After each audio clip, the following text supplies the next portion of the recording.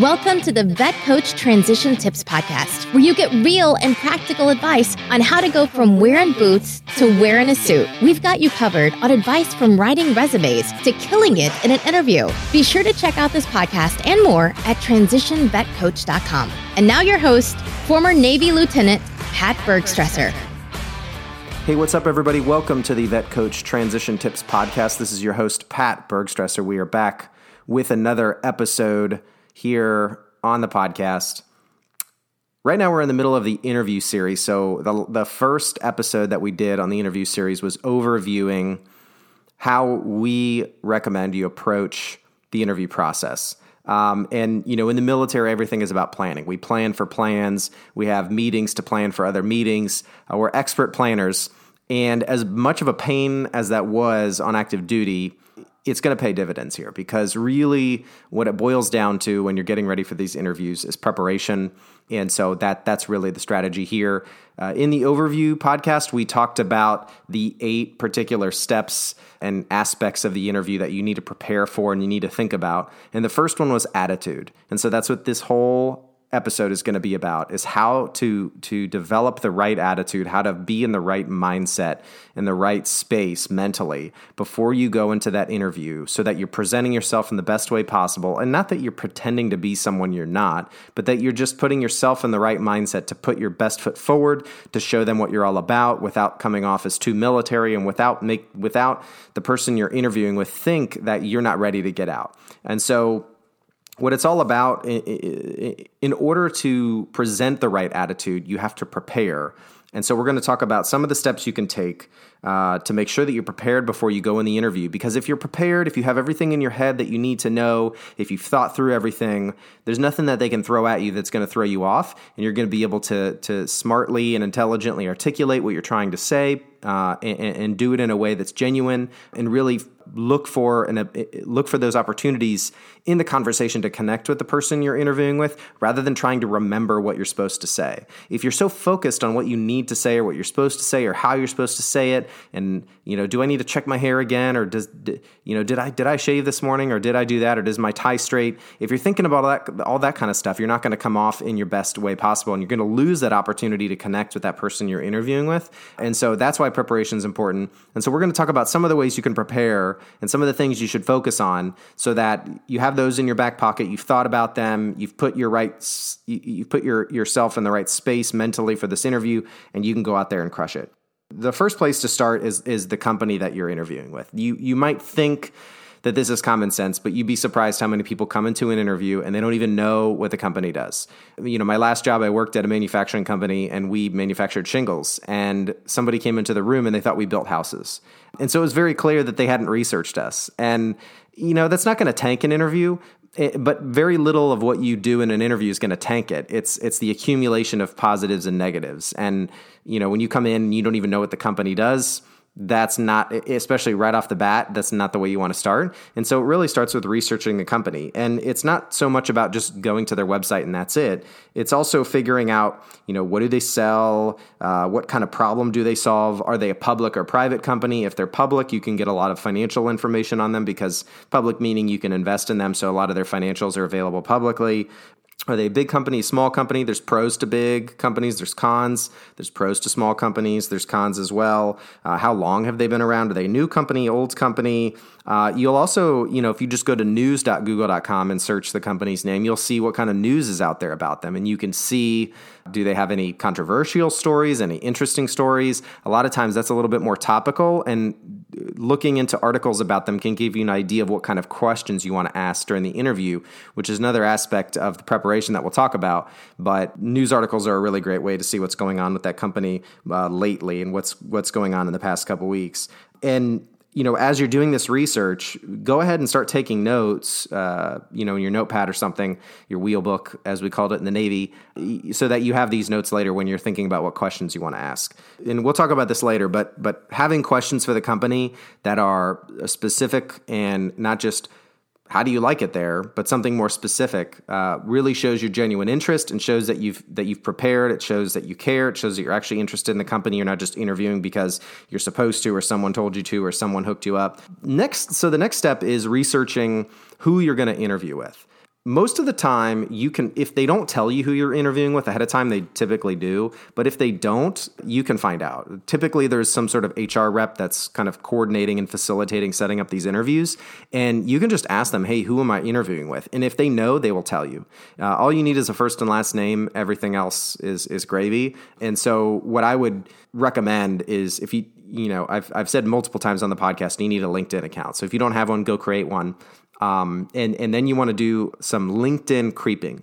Now, when you are searching for other profiles on LinkedIn, the default setting is to show the people you're looking at that you looked at their profile.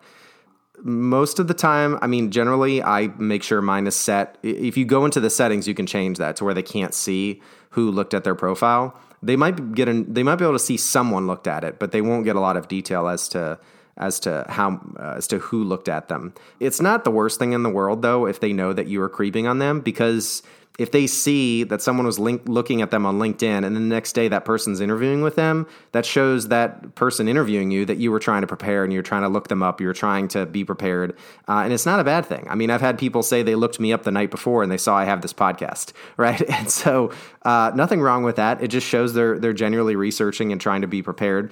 And so you don't really need to worry about that privacy setting. If you want to change it, I have, but you don't need to. It's not the worst thing in the world.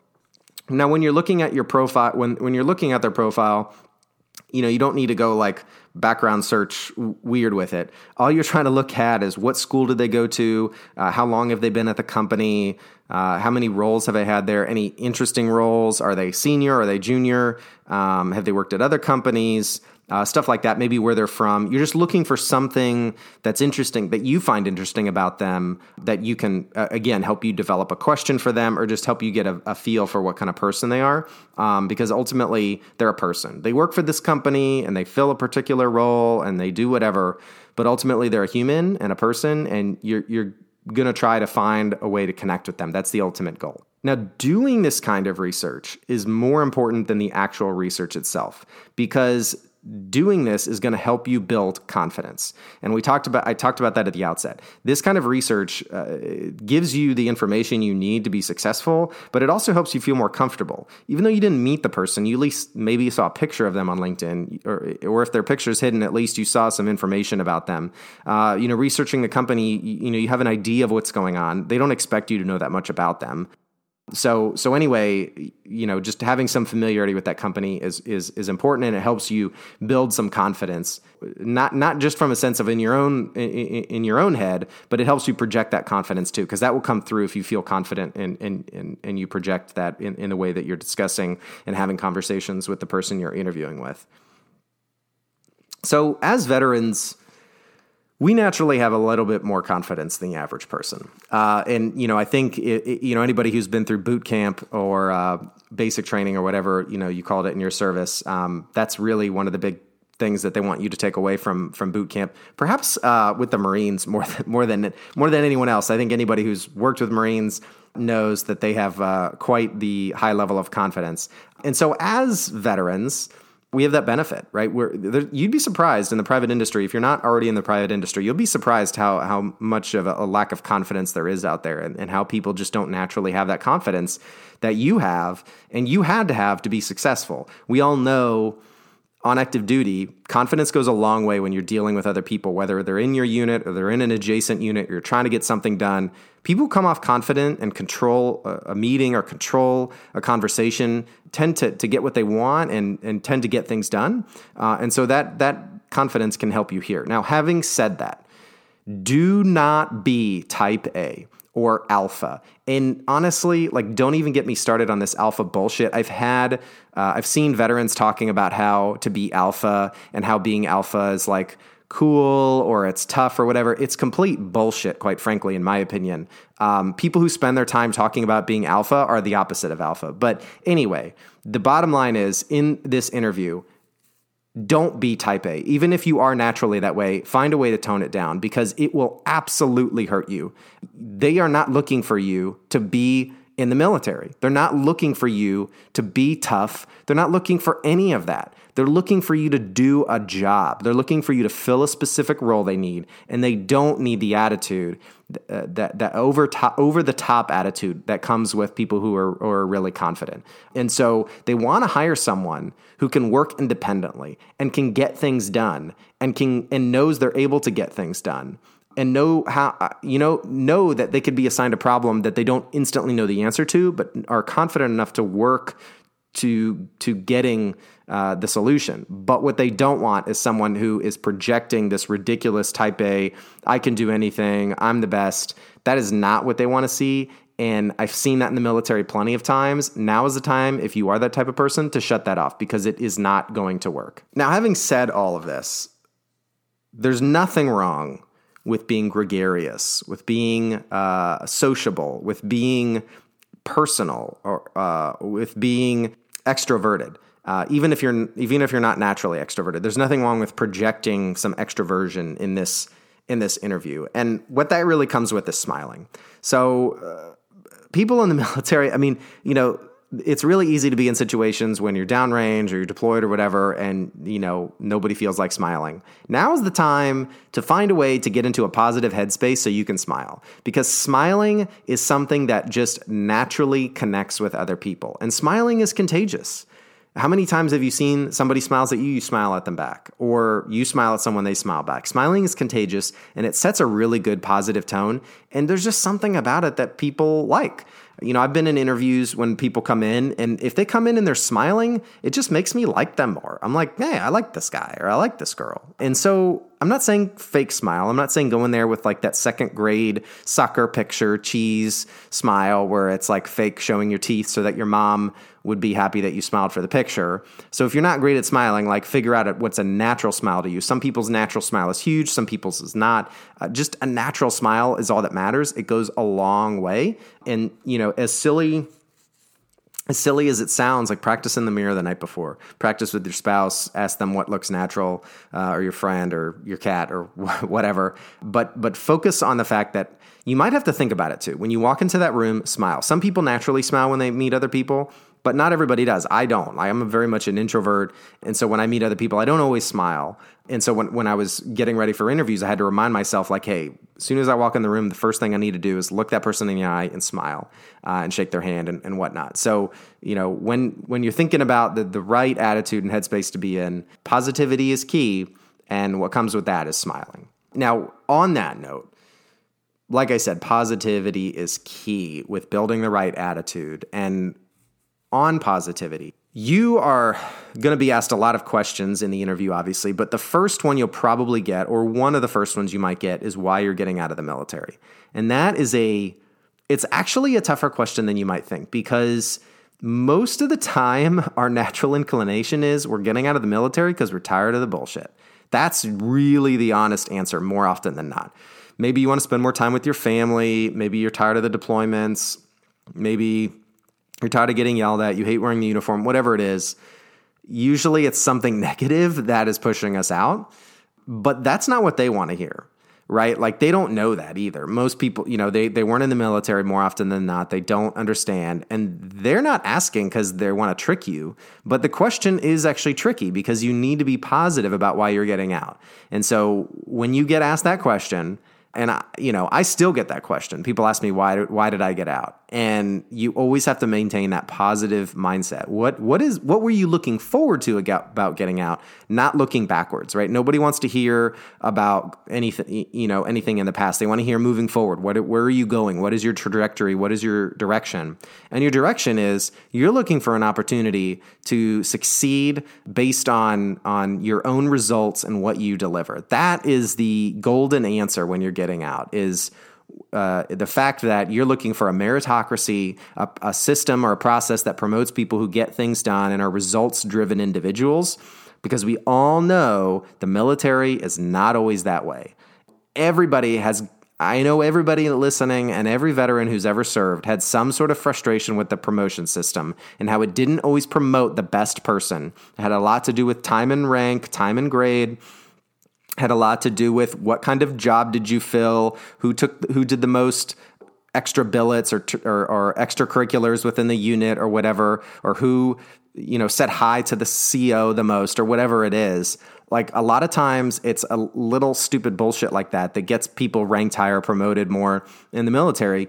But in the private industry, more often than not, it has a lot more to do with who's getting shit done, who is a results-driven individual. Because if you're impacting the bottom line, or you're helping your team or your department like meet the goals that they need to, which are all related to the bottom line in the private industry, that's what it's all about. And so you need to have your mind focused on that, and that's what you're looking forward to, and not looking on the past. It's okay to mention that, hey, the military wasn't this way, and that's why I'm looking forward to it. But you really don't want to dwell on the past and the negative. You want to focus on the positive. And you're going to get asked that question, so just be prepared for it and have a positive-oriented mindset towards it. Now, there's two things I want to point out when it comes to attitude and kind of how you are projecting yourself in the interview that I think are really important.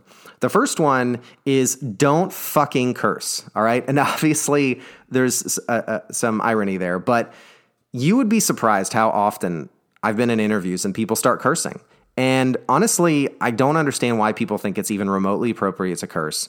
What I see happen, I think, is people interview with me. They're veterans. They know I'm a veteran, and they think it's time to like be buddy-buddy.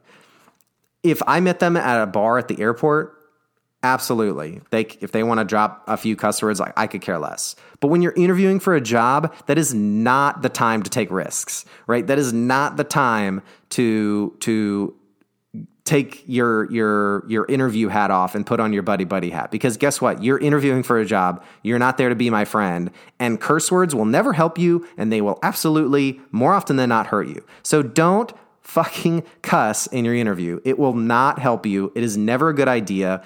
You would be surprised how many people slump into that military mindset and they start dropping curse words in an interview. Terrible, terrible, terrible idea. Secondly, no sirs and ma'ams. It is so hard to turn this off. It really is, because, for me, I was in a military family. My parents, when I was a kid, me and my brother had to address my mom and dad as sir and ma'am. When I was at the academy, sirs and ma'ams, obviously, and then on active duty, sirs and ma'ams. It's a really hard habit to break, no matter how long you've been in. And so it's really important that you remember no more sirs and ma'ams at all. Under any circumstances, there's no one you're interviewing with that expects a sir and a ma'am. And nobody. So don't do it. It sets the wrong tone. You're not going to get in trouble for it. They're not going to be mad about it. But what you're telling them is you're still in the military. You still have the military mindset on. Even though you're still on active duty when you're interviewing for jobs outside, you need to show them that you're ready to be on the outside and that you're not stuck on the inside. You don't want any question as to whether or not you're ready to work for their company in a private situation, a private industry that has nothing to do with the military. So no sirs and ma'ams at all.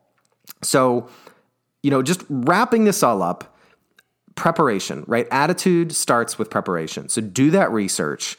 Think about all these things ahead of time. Focus on how you're going to, mentally walk yourself through the interview and all these things that you need to focus on, so that as you're doing them, you're not thinking about them anymore, because you've already rehearsed it in your head. You've already thought about this. You've done the research. And going through that process is going to build that confidence. And if you build that confidence, you're going to be able to naturally smile. And if you're smiling, that's going to pull that positivity out of you, right? Like that's the key, okay? You want to prep. That builds confidence. That helps you smile, makes your smile more natural because it's coming from that place of natural confidence. And then that smile is going to help you exude that positivity. And that positivity is going to make that interviewer like you. Nobody likes a negative Nancy. People like people who are positive. So be a positive person. Doing some alliteration here.